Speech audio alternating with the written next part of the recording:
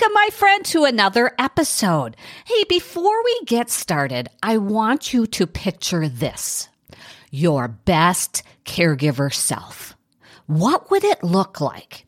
Imagine living your caregiver journey with vitality and joy. It might seem like a distant dream right now, but you know what? It is entirely within your reach. When you craft a personalized path focused on quality care and your well-being, the impossible becomes possible. That's what the Empowerful Caregiver School is all about. You'll receive daily video lessons, a robust journaling workbook packed with practical strategies and reflective questions, guiding you towards growth and empowerment as a caregiver. Plus, you'll be part of a supportive community in our private Facebook group and join us for bi-weekly group coaching sessions. Let's rewrite your caregiver story together. Join Empowerful Caregiver School today and start thriving. Click on the link in the show notes or go right out to my website at kathylvan.com/empowerful to learn. Okay, let's jump into today's lesson.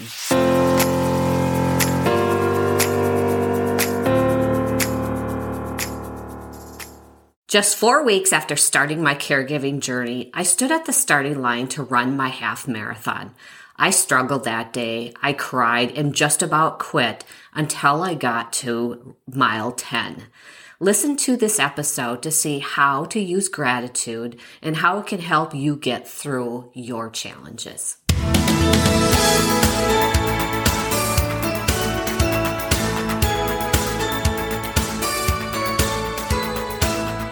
Hey there, I'm Kathy Vanden Heuvel, your host of the Caregiver Wife podcast. For the last few years, my life was filled with overwhelm, trying to figure my way through caregiving while working my corporate job, running my business on nights and weekends, keeping up with healthy routines, and running my household. I'm here to tell you, you can keep your identity. You can keep your goals and passions while caregiving for your spouse. All it takes is the right mindset, habits, and help. So join me here weekly as I share my stories, tips, motivation, and interviews to help you in your caregiving journey.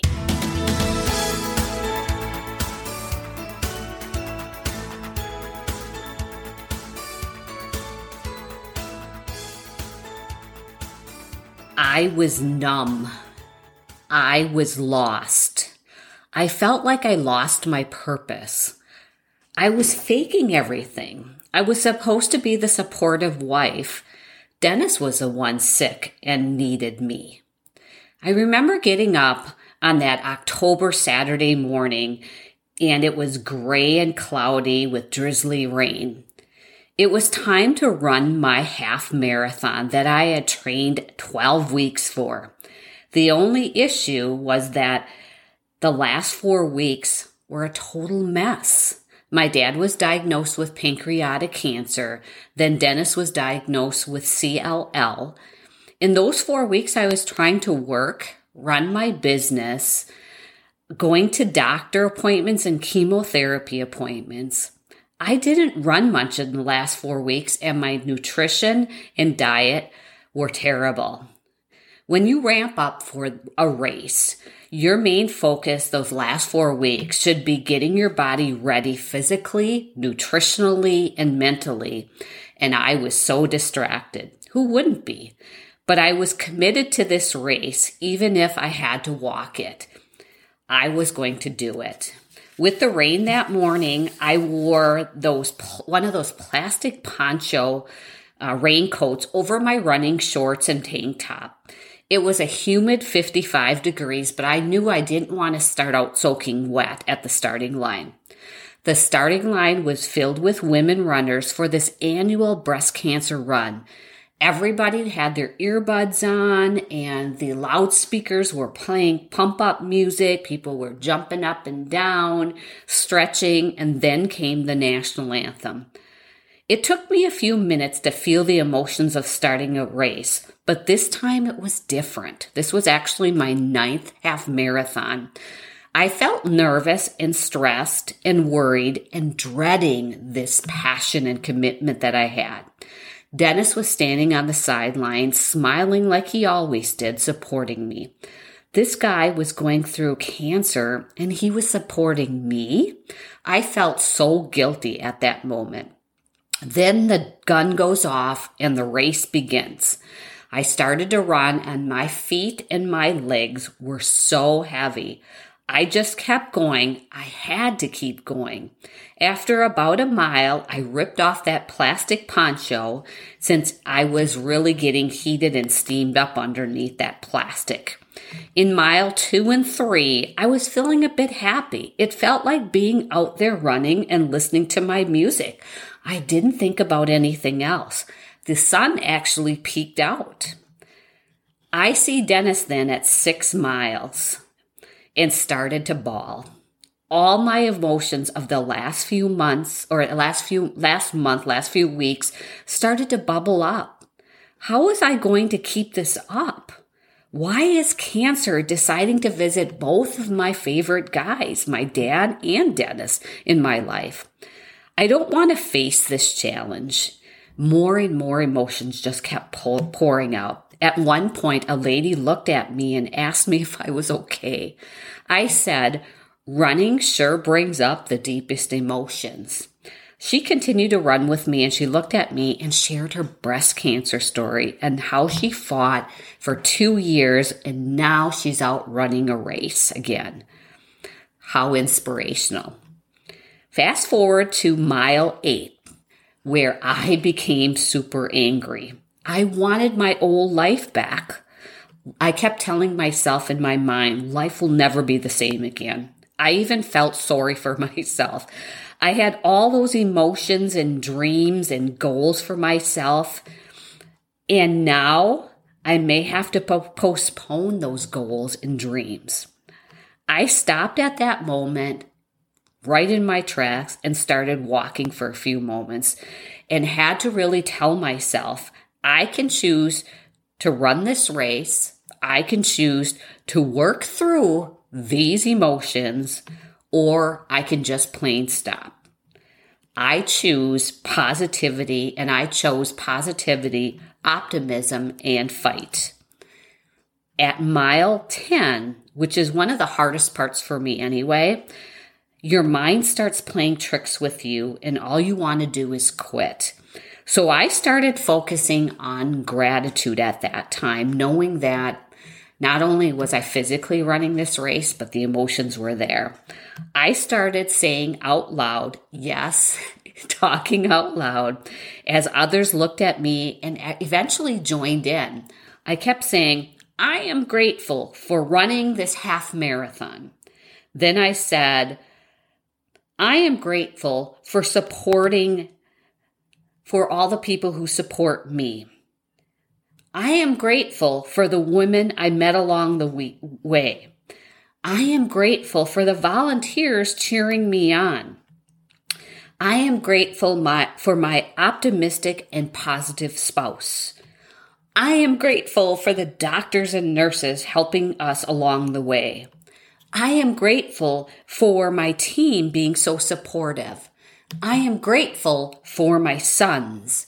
I am grateful for my grandgirls, my supportive friends. You get the picture. It was funny though, because other people started saying things along the way as well. They started saying, I am grateful for, and eventually that little group of people that I were with started clapping and cheering as people shouted out things. As I got to the finish line, which is 13.1 miles, I was totally exhausted physically and mentally. It was my worst running timed pace ever, but the best mental race I ever ran. If I would have listened to others telling me, oh, you don't want to do this, you've had such a hard month, or my mind prior to that telling me, you're not ready for this, Kathy, you didn't eat well, you didn't sleep well, and I didn't run that race that morning, I wouldn't have processed through those tough things. Now, I'm not saying that you have to run a race to get to that mental and emotional state and overcome it, but I'm saying that everyone processes differently. And what I want to really talk about is the winning moment or that climax in the race, which was really when I got to mile 10, when I discovered the importance of gratitude. You will get to that so-called 10th mile of frustration and anger and sadness and resignation before that 10th mile. But how are you going to pull yourself out to get to that good space? And I truly feel it's gratitude. Let me share a quote here from Jennifer Gale. When you look at life through the eyes of gratitude, the world becomes a magical and an amazing place. There are huge benefits of gratitude. For adding gratitude to your daily habits will help you. Let me give you some reasons why. Number one reason, it improves and increases your productivity. Gratitude trains your brain and shifts your mindset to focus on the good. This in turn increases your happiness, increases your joy, and then boosts your mood. Making it a habit first thing in the morning, making it priority, especially in tough times, is so important. I really recommend getting yourself a notebook or a journal and grabbing that in the morning. Maybe you grab your favorite beverage like a cup of coffee and write down 5 things that you are grateful for. Sure, you can say them out loud, but it means so much more. When you write them down, you train your brain by writing them down. Now, just don't put the basic things like I'm grateful for my kids or my spouse. Get specific. As I'm looking at my journal back in December of 2017, when things were really challenging for me, let me read what I wrote. I wrote in there, I am grateful for the kind words from my friend Julie. The second one is a walk with Dennis to talk through our tough week. Third one is my doggy kisses when I really needed them. I also put on there, and I'm kind of embarrassed, but I'm going to tell you anyway, singing in the shower to boost my mood. Sometimes I just have to do something, and talking to my mom. And so it really does. Keeping a journal is very personal, and it's a personal activity, but it allows you to record those gratitude pieces. It also allows you to record achievements, and it builds self-esteem. When you wake up each day and compliment yourself, your soul feels appreciative and it feels purpose. And so in addition to going ahead and writing down my 5 things I'm grateful for in the morning, I also write down, I am proud of myself for or because, and maybe it's things like my healthy habit or going for a walk today, asking for help. Maybe it's asking somebody if they would help you with the lawn work or giving your spouse a ride to an appointment. Or maybe you finished a project and you pushed through even if you were tired. Or maybe it was taking some time, putting away your social media and your phone and spending time with your spouse. Great, your achievement. And so when you think about that, you set yourself up that day with those 2 things, you're going to go ahead and train yourself to go ahead and move forward with positivity. So let me see. I have them written down. Okay.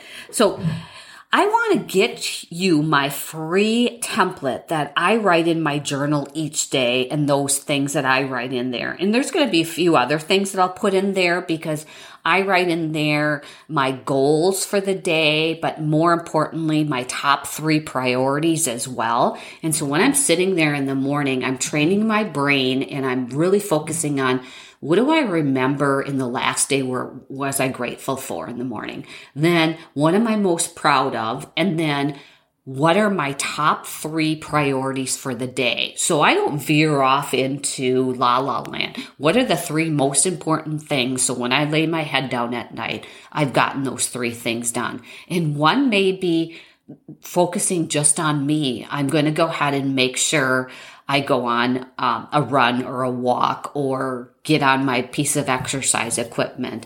One might be work related. One might be calling for something that I need to do. So I'm going to give you that free. It's just going to be a sample of what I write every day. And you can use a spiral notebook, or maybe you have a favorite journal, but use something separate that you either put by your bedside or put by your coffee pot in the morning, whatever it would be. You can find that free template in the notes section, or you can find it at my website, www.cathylvan/gratitude. And that's Cathy with a C, so CATHY, lvan/gratitude.